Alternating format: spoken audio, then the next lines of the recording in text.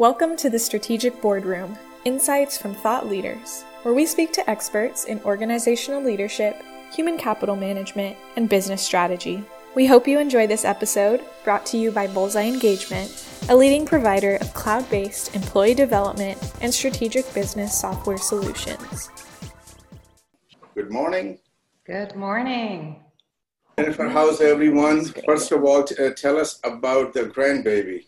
Oh, yeah, we went to California last week and saw our new grandson. So he's a cutie, and he was almost 10 pounds when he was born. So that was kind of a shock to us all. Wow, big baby. Yeah. So that was exciting. And but it's a strange time to be having a baby in the time of COVID. So wow, but they're all doing well. Thank you. A lot of new norms, but we're looking for a lot of insights from you, and thank you for joining us this morning. Absolutely. All right, well, we'll go ahead and get started then. Hello, and welcome to today's roundtable. I'm Kayleen, Manager of Customer Communications and Marketing at Bullseye Engagement. And joining me also from the Bullseye team are our Chairman and CEO, Adil, as well as Raquel, VP of Client Services and Success. And this morning, we are very excited to have Dr. Jennifer Bonilla with us as our guest. She holds a Ph.D. from Iowa State University of Science and Technology with research in the area of clinician burnout, employee engagement, and turnover intention. She is also a SHRM Senior Certified Professional, as well as a Board Certified Fellow of the American College of Healthcare Executives. She has 25 years leadership experience in a diverse set of industry sectors, including healthcare and education. Some of her notable roles include CEO for ISS Facility Services North America and Division Healthcare President of Sodexo, just to name a few. So thank you for joining us today, Dr. Bonilla. Hope you are doing well this morning, and why don't we just get started with the discussion. Thank you, Kayleen. I'm glad to be here. So let's start by asking, what exactly are the components of employee engagement? And maybe what are some best practices of organizational facilitators in delivering an exceptional employee experience?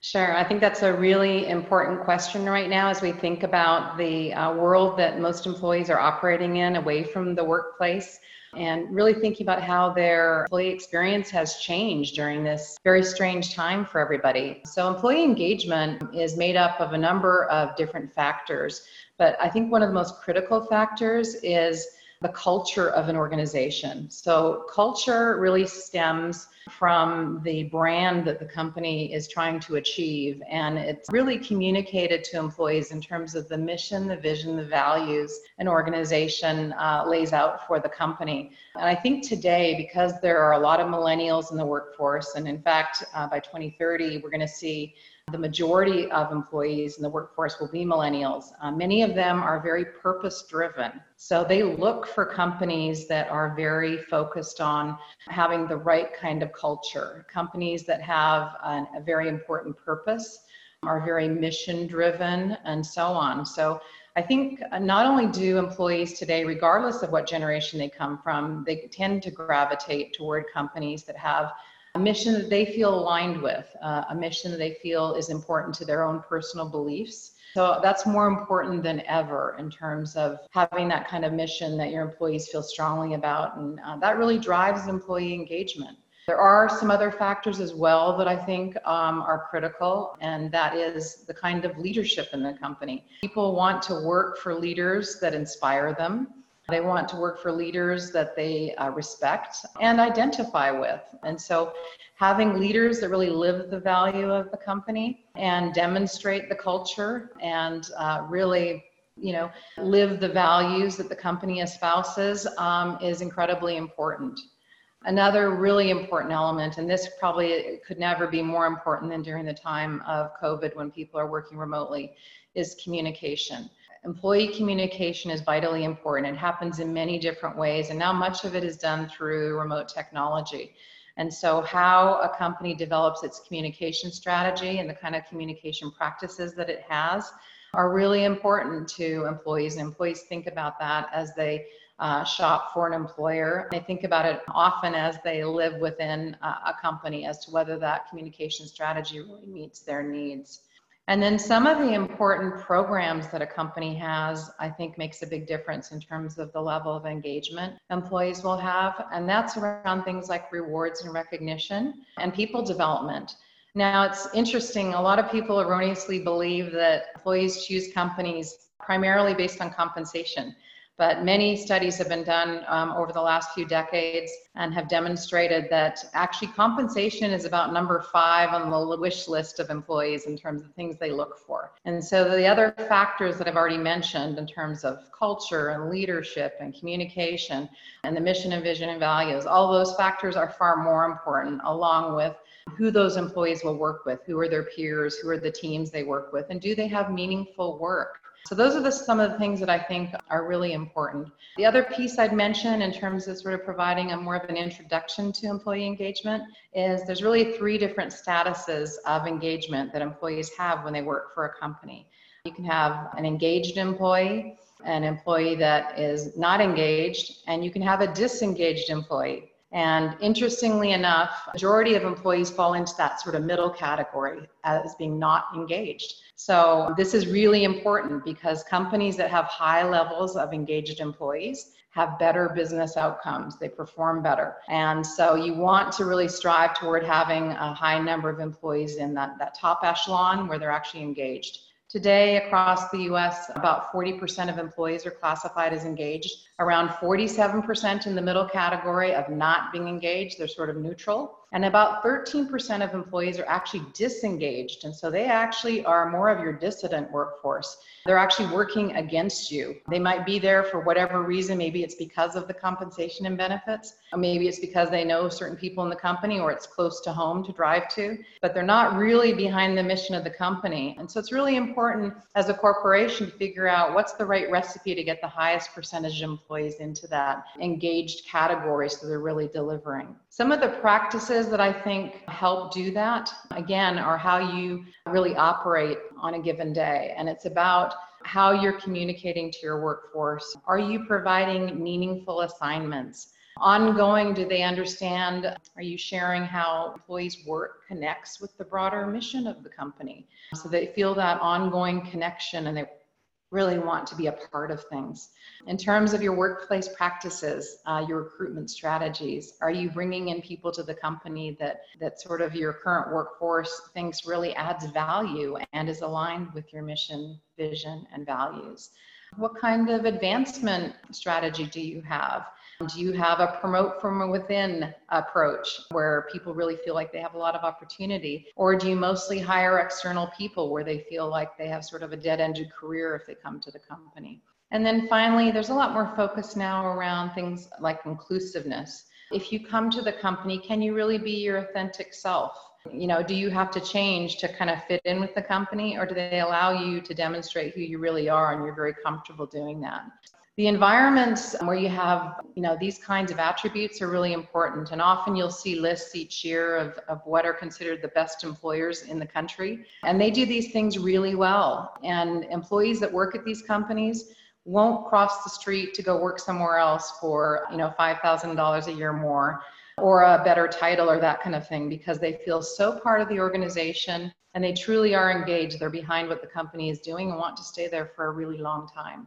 Great, thank you. Excellent points there. And I know you touched on this a little bit, but why is it important for organizations to continue to sustain positive employee experience despite the current economic conditions? Sure. That's a really great question, Kayleen. First of all, companies are obviously under intense financial pressure, depending upon what industry they're in. Some companies are really struggling in terms of preserving their top line revenue growth, but also being able to deliver the bottom line, being able to manage their cost structure when they're seeing such pressure in terms of revenue growth based on the business model that they have. In normal times, it's a lot easier to stay on track with the programs that you have, and it's easy for companies when they get into difficulty to start wanting to cost cut. and look at things that they think are dispensable, that are not that valuable to the company, and that they can sort of do away with. But I think it's really important right now that companies think about how important their employee engagement strategy and how important their employees are to their broader value proposition. Because I think employees right now, while they can't really jump ship in most cases, they're afraid to, or there isn't an opportunity where they can go work somewhere else. I think they're watching closely right now in terms of how their companies are responding to COVID. So how have they handled things like layoffs or furloughs? And not that, they aren't doing those things, but there's certain ways you can do them to demonstrate greater sensitivity to your employees, to demonstrate greater empathy to your employees, that show you're the kind of company that they want to work for, even if they have to make some tough decisions. So employees want to know that employers are doing the right thing, even under the most difficult circumstances. And that means that they're being sensitive, that they are continuing to make good choices around investments. But probably most important is they just want honest, transparent communication. And so, I think employees can appreciate being told some bad news if their employers are just being direct with them, and appreciate and value that. But companies that demonstrate these kind of behaviors right now, I think will do well for the long term, because if you're true to your values, you don't stray because you're looking at your quarterly results and think, you know what, I'm going to pull back on these employee investments. And those companies are enduring. They're the companies that are on those best-in-class employer lists year after year, because they don't make short-term decisions. They want to continue to invest in their people no matter what's happening in that marketplace, and they really deliver sustainable value to their shareholders because of that approach. Jennifer, as we talk about positive employee experience and communication and frequent communication, how do you see the features of check-in to have touch points? And especially now that majority of the workforce is, we're all working from home today. We're all connecting with you from our homes, and starting February, March, all of our team members have been at home. So if you can just shed a little bit light on the check-ins that as we have them in our portal. Sure, that's a great question, Adil. I think companies that have the capability of having easy software tools at their disposal, like Bullseye, where they can connect with employees on a frequent basis, is important. And again, employees like to connect in different ways. Sometimes I know so many people that are having 11 and 12 conference calls a day right now, and they live on Zoom. So I think having some flexible means of communicating, not necessarily always calling people or having one more Zoom meeting, having the ability to do some electronic communication can be really helpful, because then they can sort of manage their heavy workload. But they can also stay in touch with their organization, whether that's their boss or a peer, through that check-in process. So I think that's a great example of a tool that can be really beneficial to make an employee feel a part of the organization, and also voice any concerns or questions they might have during that time through that mechanism. Thank you. All right, so obviously communication is important, but what role does employee development play in this big picture, so in employee engagement and the overall employee experience? Mm-hmm. Kayleen, I think people used to come to the workforce years ago where they'd finished their college degree and they came in to a job and they kind of thought that their training was done. But now the world is changing so quickly, and the technologies are changing so quickly, that you have to be a lifelong learner. You have to be really focused yourself on continuous improvement if you want to be able to advance in your career. And so now, employees have a lot of expectation around that, is how will my company continue to invest in me and develop me, not only in my current role, but to get me ready for my next role so I can advance. Again, millennials have an expectation of typically wanting to advance quite quickly and maybe not take all the steps that we might have taken in our careers, where we had to be 5 or 10 years in a role before we could get promoted. That's changed pretty significantly. So it's interesting, when you come to a company, in many cases you might have a contract or an offer letter that says what the company is going to do for you. But there's a lot of things that are not written in terms of what a company expects from their employee and what an employee expects from their company. And that's really, it's not explicit, it's implied, it's an implicit contract. Some of the work that I did in my research, I really looked at that implicit contract around what do employees expect and psychological contract theory. So if you believe in your mind that somebody owes you something, like your employer, you're going to come from that vantage all the time. And if you feel like that employer has not come through for you with that, that's going to create a sense of either cause you to not be engaged or even be disengaged. So employee development is incredibly important to be able to demonstrate to employees that you care about them, you're investing in them, and that psychological contract fulfillment is really important. There's been a lot of research done that shows if you fulfill the psychological contract for your employee, they are far more likely to be engaged. There's a direct correlation with engagement, and there's an inverse relationship to turnover and burnout. So you develop them, you fulfill them, they're much less likely to leave your company or to be burned out because they feel like you're not investing in them. So that's kind of the premise that people have when they come to the workforce. But today, again, in the COVID world, employees feel like they're really going the extra mile. Many employees are working from home. And interestingly enough, even though they're not directly supervised at home, I hear constantly, and I've read many articles about employees that feel like they're actually working far more hours than they ever were before. There's sort of a blurring where it's hard to step away from your home office. So in essence, you may be working 5 or 10 more hours per week than you ever did when you were in the office. So that's kind of replaced your commute time. So you're giving a lot more to your company. And in many cases, employees want to. They want to see their companies not only survive, but thrive during the pandemic.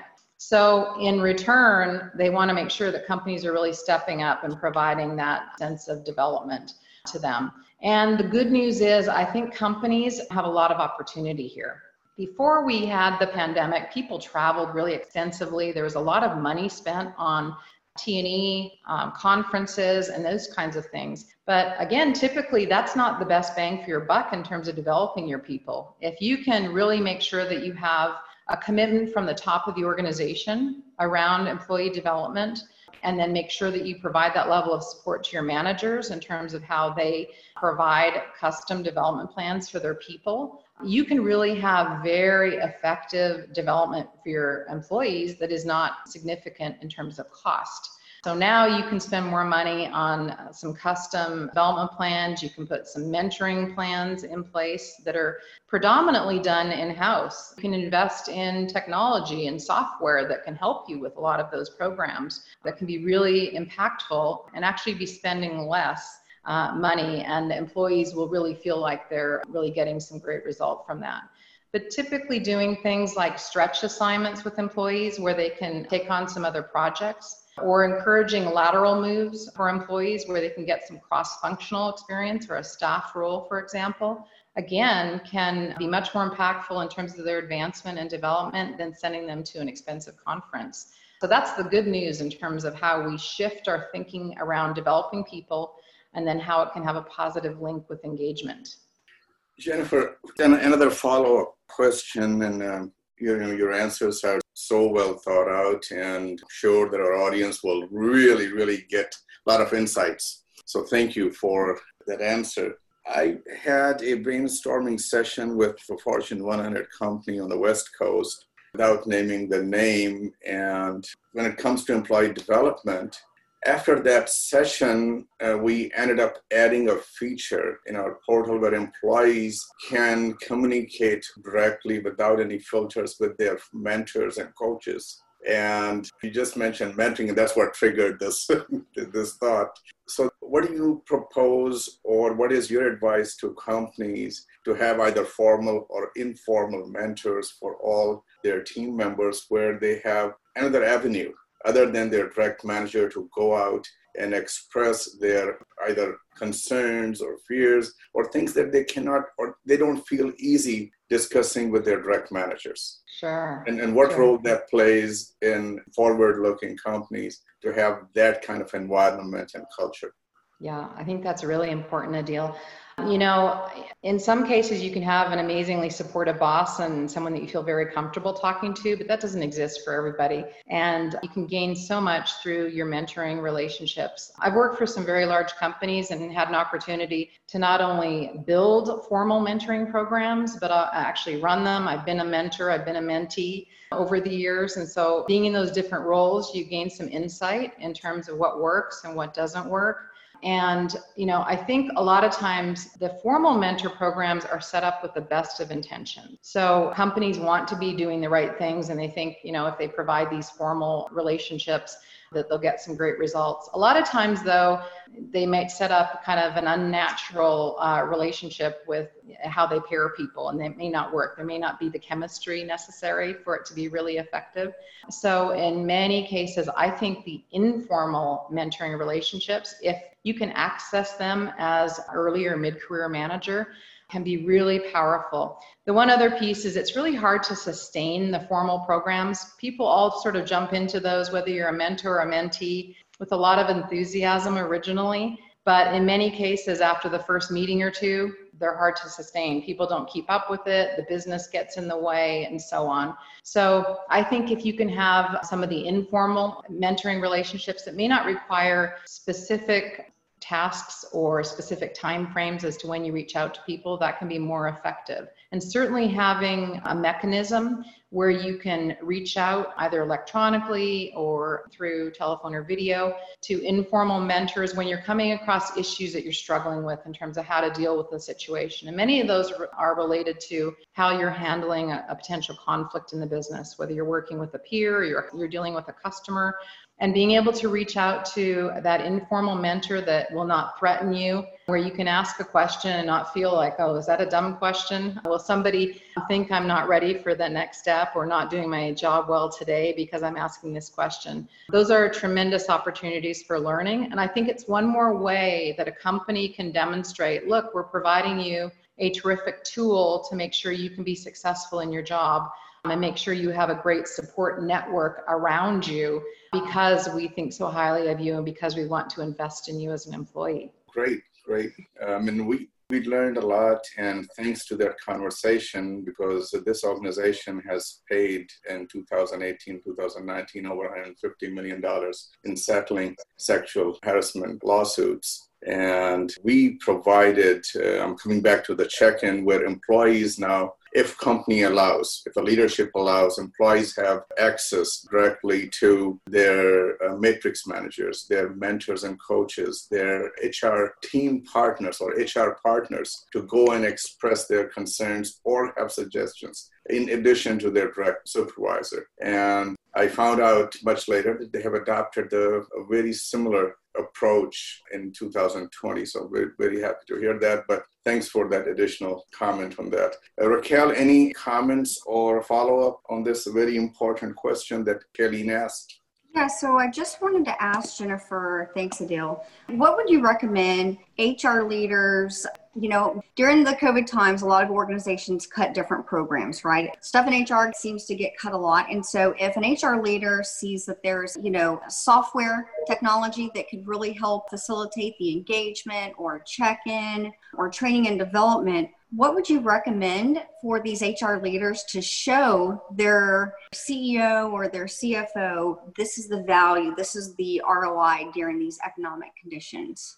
Sure. Well, I've had great HR partners throughout my career, and the one piece of advice I've always given them is if you have an initiative that you think is really important for the company, first of all, make sure it lines up against the broader strategic goals of the company, the strategic plan. Because right now, it's not just about the dollars. Right now, people are, in many cases, very much overworked.